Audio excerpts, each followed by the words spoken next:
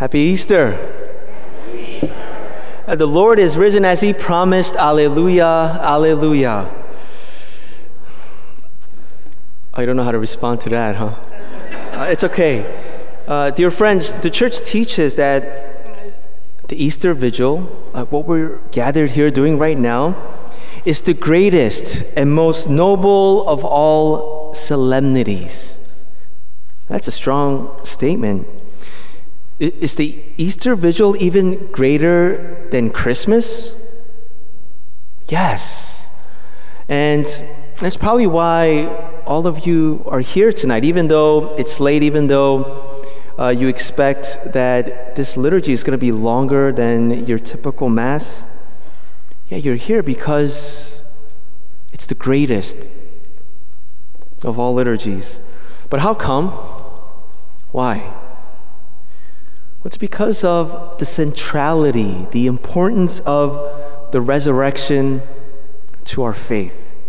Yeah, without it, all the preaching for the past 2,000 years would be rubbish. This is paraphrasing St. Paul. If Christ didn't rise from the dead, He would be remembered as a lunatic or a liar.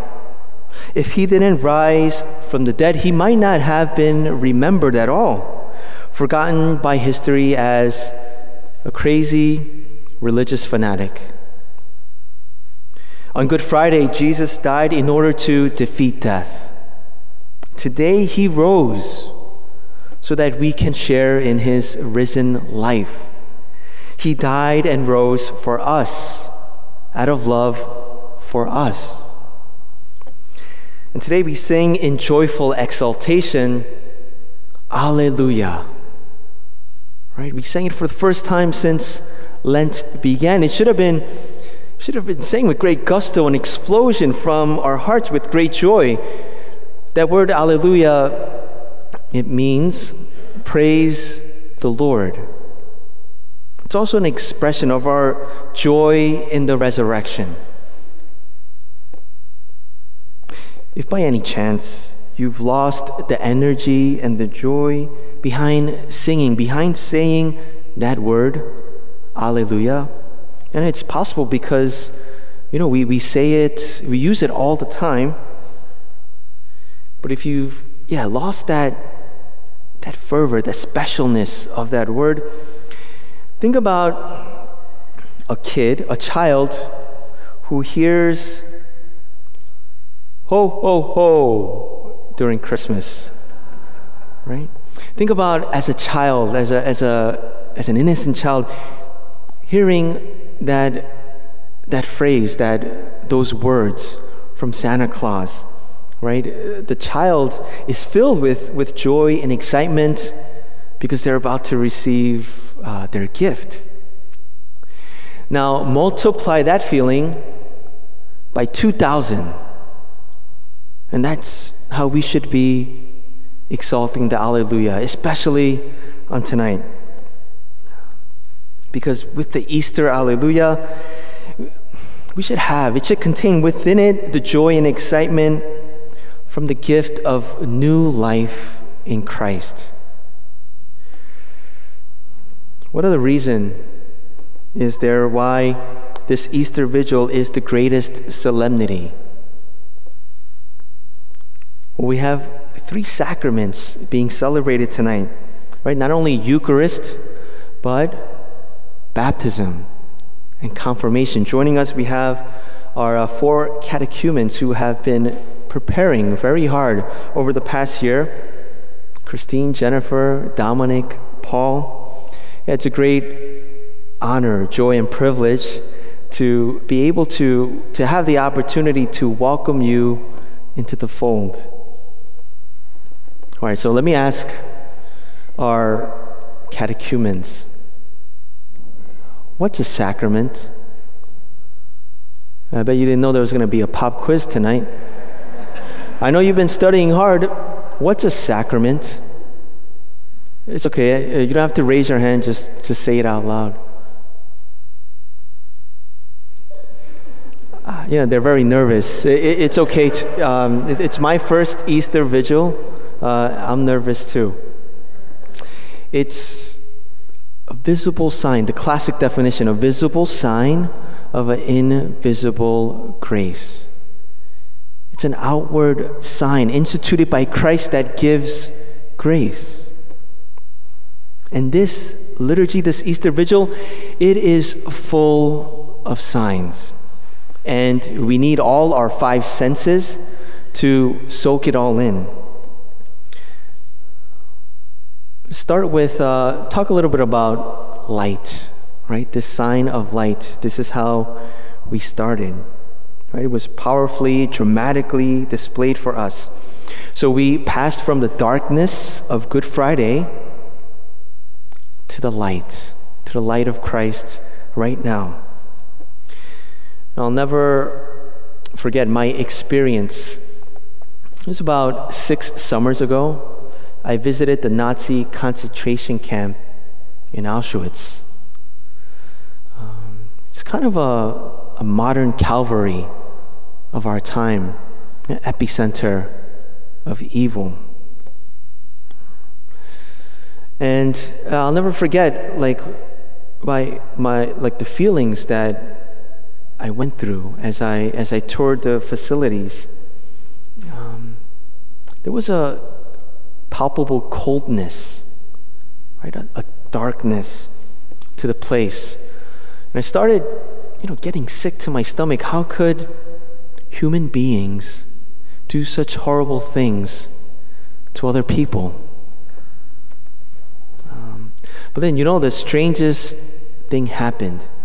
As I approached and as I saw the cell where St. Maximilian Kolbe died,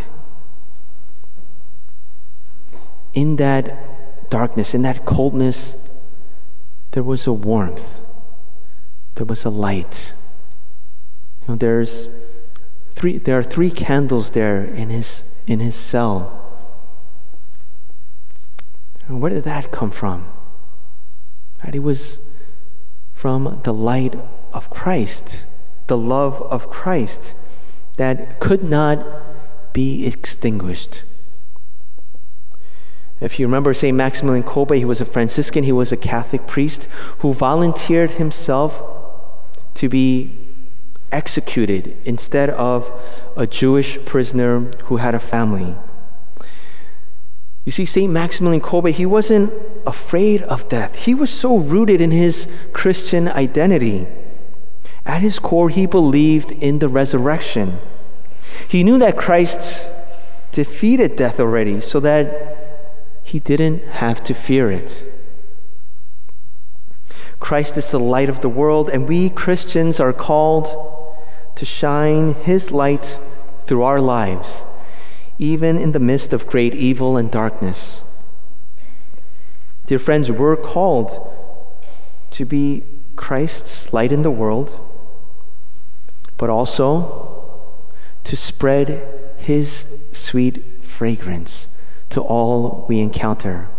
And I mentioned that sense of smell, fragrance, because that's going to be another sign that our catechumens are going to be able to smell, right? Because the chrism oil, the sacred oil to be used to anoint their foreheads at the moment of their confirmation, it's very aromatic, right? But it smells, it's very fragrant for a reason, to remind us that we should spread the fragrance of Christ to all around us.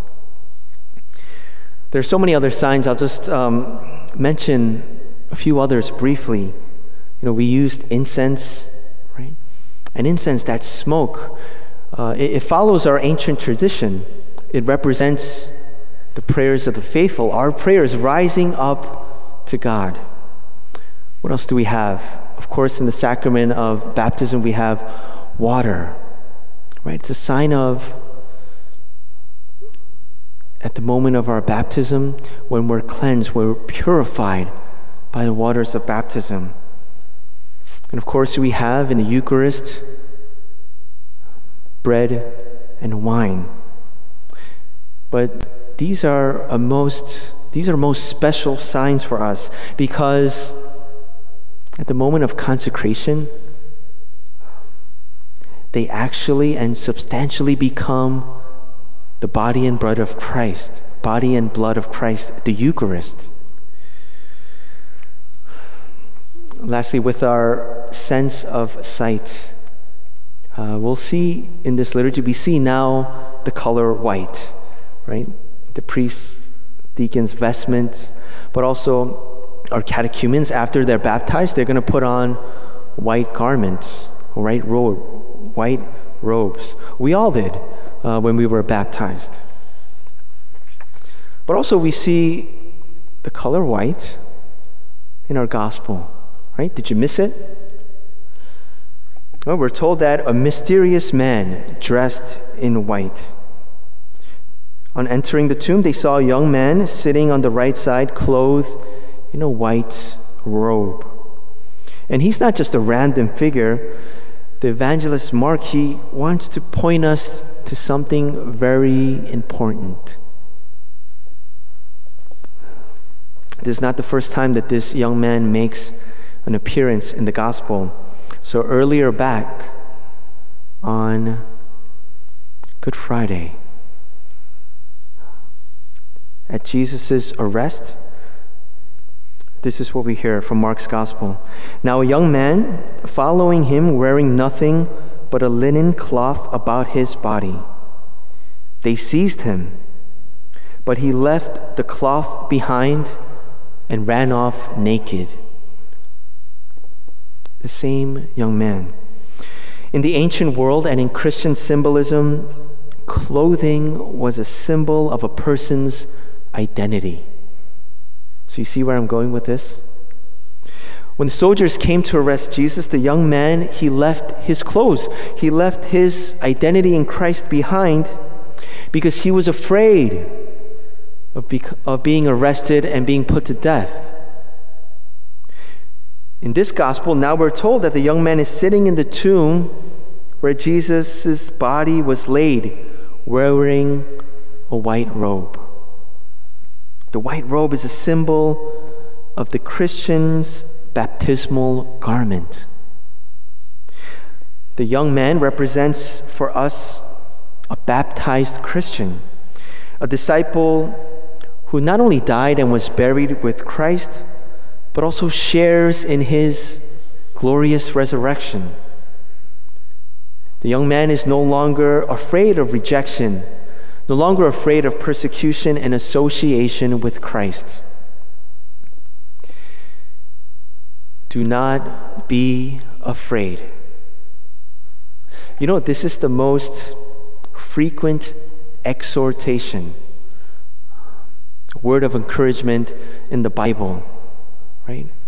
God wants to God communicates to us in the Bible all throughout the ages, Old Testament, New Testament.